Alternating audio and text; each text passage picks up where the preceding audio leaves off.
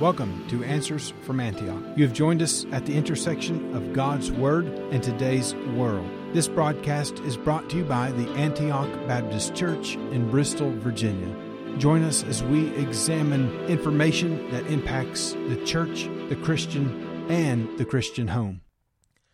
Hello, everyone. Thanks so very much for tuning in today. Allow me to have some time with you as we look through the Scriptures at what is going on in our world today. Of course, Israel's war is certainly in our minds. America is involved in it there. We have aircraft carriers and ships and planes. I understand there's about 30 or more bases that America has there in the Middle East region and Lebanon and areas. So we are in it, my friend, whether we have officially declared that or not. We are definitely in this as well. And I think what you and I are going to see as I look at some scriptures here that became very apparent to me of what's going to happen and what is happening. And it's just amazing how God's Word is more current than tomorrow's newspapers. For sure it is. We know that. And we're watching this fulfillment of Scriptures. I think things coming into line for the battle of Ezekiel 38 and 39. What countries are involved there? Well, Arab nations and Hezbollah on the north of Israel, there in Lebanon, Beirut, and all that region. They're involved in it right now. They're going to be more involved in it and open a northern front of attack against Israel. And as was prophesied in Daniel 11 and other places in Scripture, of those kingdoms coming down from the north, no doubt Russia being one of those. It's in bed with Iran. And we know that Iran absolutely is the calling the shots over there. I believe that without a doubt. Persia, Iran, they're mentioned right after Russia here in Ezekiel chapter 38. Gog and Magog. Let me just read those verses to you in Ezekiel 38. Now, I mentioned that Magog was the grandson of Noah that lived in the region of what is now known as Russia. Gog is the ruler of Magog in Ezekiel 38, and this is yet future. We read that here. God tells us that in verse number 16, and we see that these things are taking place now. And notice something here. Verse number 5, Persia, which is modern-day Iran, is mentioned as the first nation right after Russia is mentioned here. Now, we know Russia's been the ones that's developed Iran's nuclear weapons and nuclear capabilities for them, their nuclear reactors. They've done all that for them. Russia has. That's been common knowledge for several years now. And so we see Russia mentioned in the first 4 verses, Gog, Magog, and then Persia. So it's lining up exactly, Persia. Then the other Arab nations, Ethiopia, Libya, all of them with shield and helmet, they're coming down against Israel. Verse 16, Thou shalt come down or come up against my people of Israel as a cloud to cover the land. It shall be in the latter days. I will bring thee against my land, that the heathen may know me when I shall be sanctified in thee. God's going to fight this battle ultimately, my friend. Horrible that the terrorists came into Israel as they did. More than 1,000 Israelis killed, slaughtered, literally, babies beheaded. It's just horrible to think Satan filling the hearts of people. Satan is a murderer. Don't ever forget that. He's a father of lies. He's a father of murder.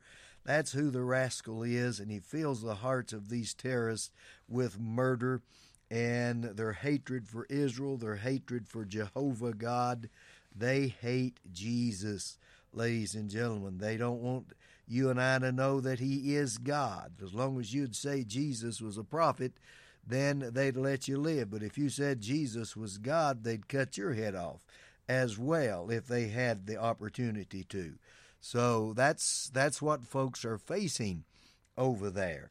But notice with me something here I think very important. Isaiah gets into this prophecy here in Isaiah 17 and verse number 1. The burden of Damascus. Behold, Damascus, this is Damascus, Syria, is taken away from being a city, and it shall be a ruinous heap. Now, Damascus is the capital of Syria, and some have said it's the oldest capital in the world, and that's very possible. But nonetheless, it says it's going to cease to be a city. It's going to be destroyed. Well, Syria, Lebanon, all of these, I think they're going to come into league in this battle of Gog and Magog. I believe they are. God's going to fight it and going to destroy the armies there. And this is at the beginning, right at the beginning of the tribulation period. The church is leaving before this all comes to place, or right after this battle, my friend, because this battle happens at the beginning of the 7-year trib. And what I see here is so very intriguing to me as we see scriptures fulfilled, such as Isaiah 17 and 1, that Damascus will cease to be a city. Damascus will be destroyed. And that's already been stated by Prime Minister Netanyahu. If they get involved in it, if Beirut gets involved in it, and they already know that the final approval of the terrorist attack this past Saturday against Israel, the final approval, they know this. Israeli intelligence has determined this. The final approval was given in a meeting in Beirut, Lebanon. Think about that. A meeting there, they gave the final approval for the terrorists to attack Israel. Innocent individuals, innocent people, to attack them, murder them, cold-blooded, massacre them. Literally just a massacre, beheading infants and children. They found these bodies of Israelis in their homes and in their little farming communities. How horrible this is.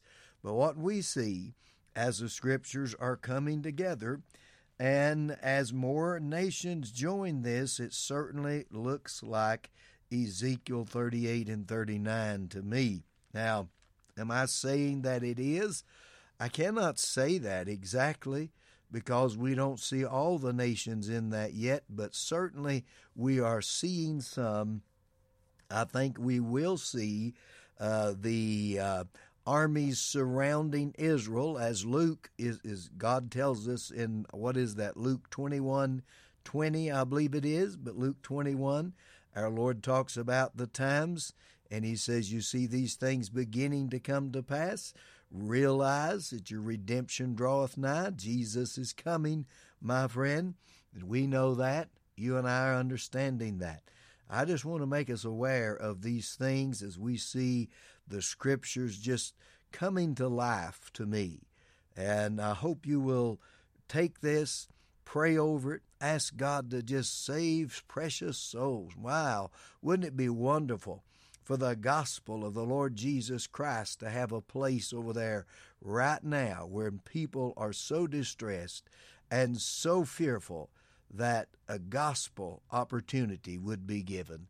That's my prayer as well. Hey, I believe camp meeting is going on at the Emmanuel Baptist Church, just up the road from our church here, off exit 13, off Interstate 81. Get on Lee Highway, go about a mile or two, and the Emmanuel Baptist Church, they're in their camp meeting beginning today and going through the weekend. You'll certainly want to be part of that. And I know there's other revival meetings in the area. We'll announce these for our sister churches as often as possible. Well, our time's gone. God bless you. Keep you safe. Till next radio time. Thank you for joining us today. We encourage you to visit our website at AntiochBristol.com. There you will find many ways to contact us and connect with us, and so much more. Until next time, stand firm in Jesus' truth.